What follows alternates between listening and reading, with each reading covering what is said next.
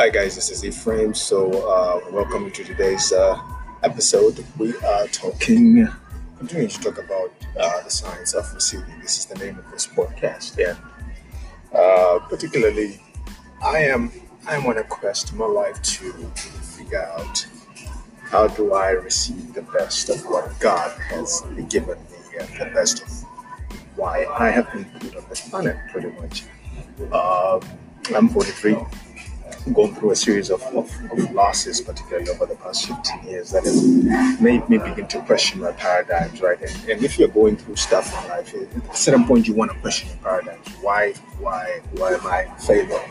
Am I failing financially? Why am I failing in my relationships? And why is it because of the paradigm that I'm following? When I'm saying paradigm, I mean what framework, what model, what am I modeling, what am I looking at that I'm living my life? A lot of times people go through life and never think to question their paradigm, question why do I do the things I do, where did I learn them from? Is there hope or success in the future with these things?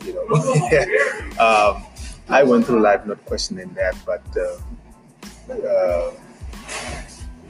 I had something hit me hard at the end of last year. My marriage came to an abrupt, like when I mean abrupt, it was just like it was there and literally it was not.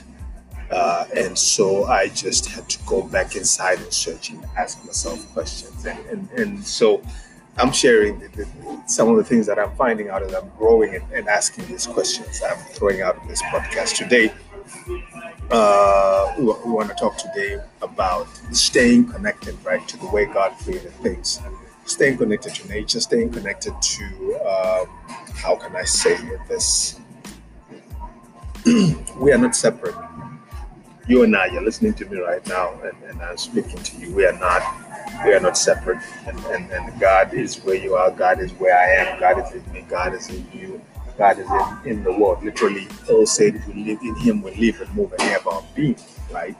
And he also said that if we want to understand God, in Romans chapter 1, we study nature, which means science is a huge component of knowing God, just how science works. So today, as I am growing and healing from what has been going on in my life for the past few months, I'm looking here at this question. Why how you eat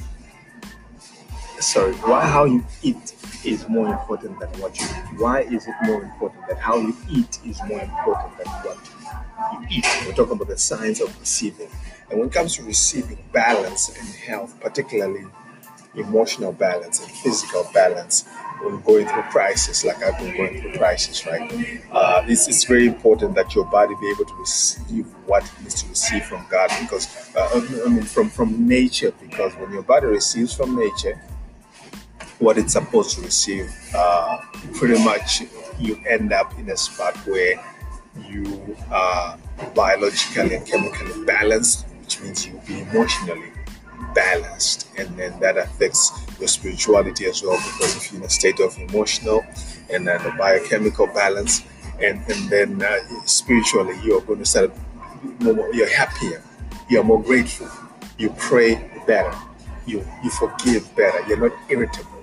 So just thinking about food, how it will come back and play a part in helping you self-regulate is very important. So now most people think of good nutrition as kind of a numbers game, right? Meaning that if you have the right amount of nutrients, and if you avoid certain junk foods or toxins, and if you cut calories, then you will have the best chance of a greater nutritional health. And there is truth to this. There is some truth to this. But what we want to suggest, and what I want to suggest on this podcast, is that what you eat is only half of the equation. And there's more to the story of good nutrition, and and the other half of the story is how you actually eat, how we eat, man. Meaning your thoughts, your emotional state, your level of stress when you eat, and your level of attention that you're bringing to each meal, vitally important. And the focus that you have, the presence of mind and the presence of God and the presence of favor around you that you are conscious of as you're eating, all that does affect how your body will respond and take in food and make you feel better. Okay, so now, why is it true that how we eat is so important? Uh, this is so true because coping with stress becomes a vital part of recovery. Because when situations hit you in life, this is what happens, man. When situations hit you like I was hit hard, when my wife says she's leaving, it's tough, hard to hear that. That when that happened, that went straight into my what they call the amygdala in my brain, right? And pounded that region with stress. And stress hormones began to be released in my body. And up to now, I'm still recovering from that stress.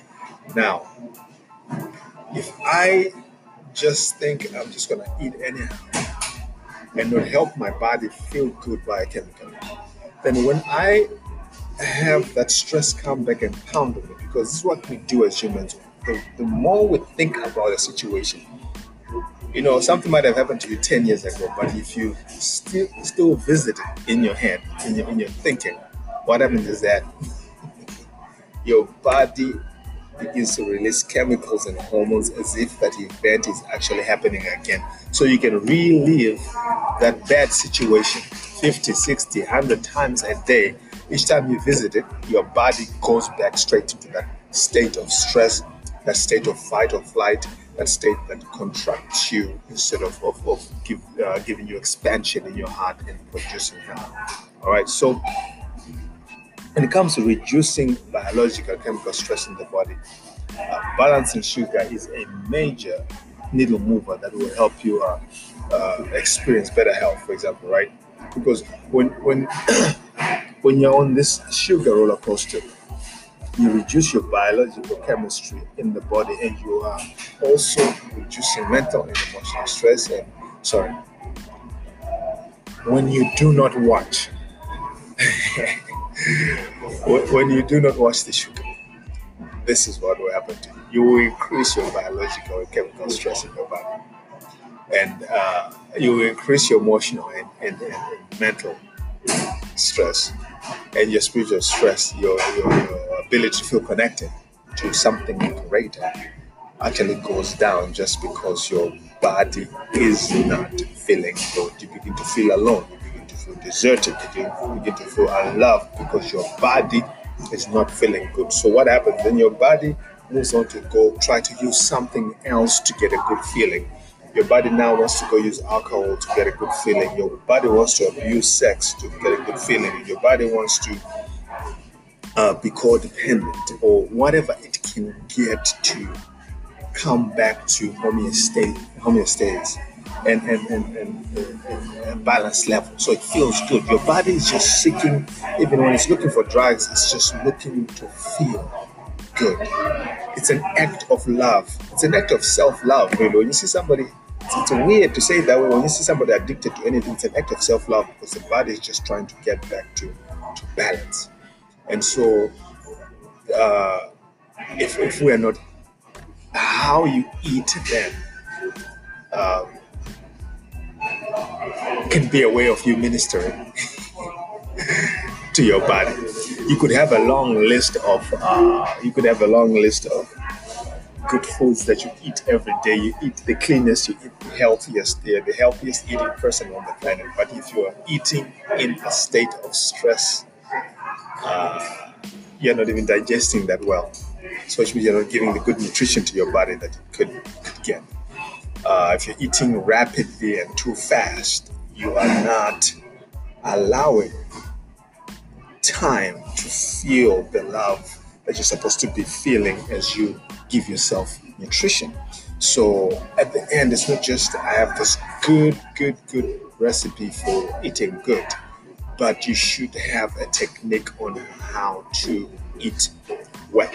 So I'm going to cut this episode short because I've got 7 pillars that I'm going to share in the next episodes coming up on actually how can you put yourself in a place where you are allowing your body to get actually revitalized and reduce stress and the mental stress just by how you eat, not necessarily just good nutrition, but actually how are you sitting down and assimilating the good nutrition into your body.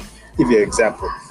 One of my mentors had a coaching client that is a an attorney, 41-year-old woman who was really like just wired. She's in the city, she's running back and forth every day.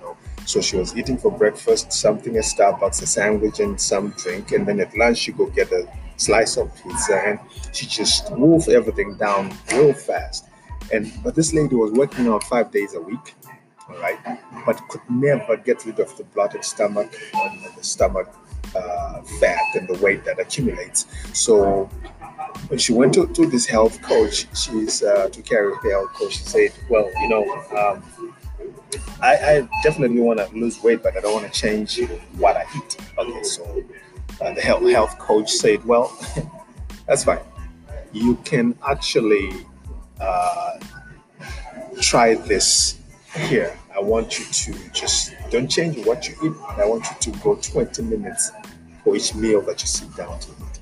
But just by going 20 minutes for each meal that she sat down to eat, in 1 week, she called the coach back excited, happy.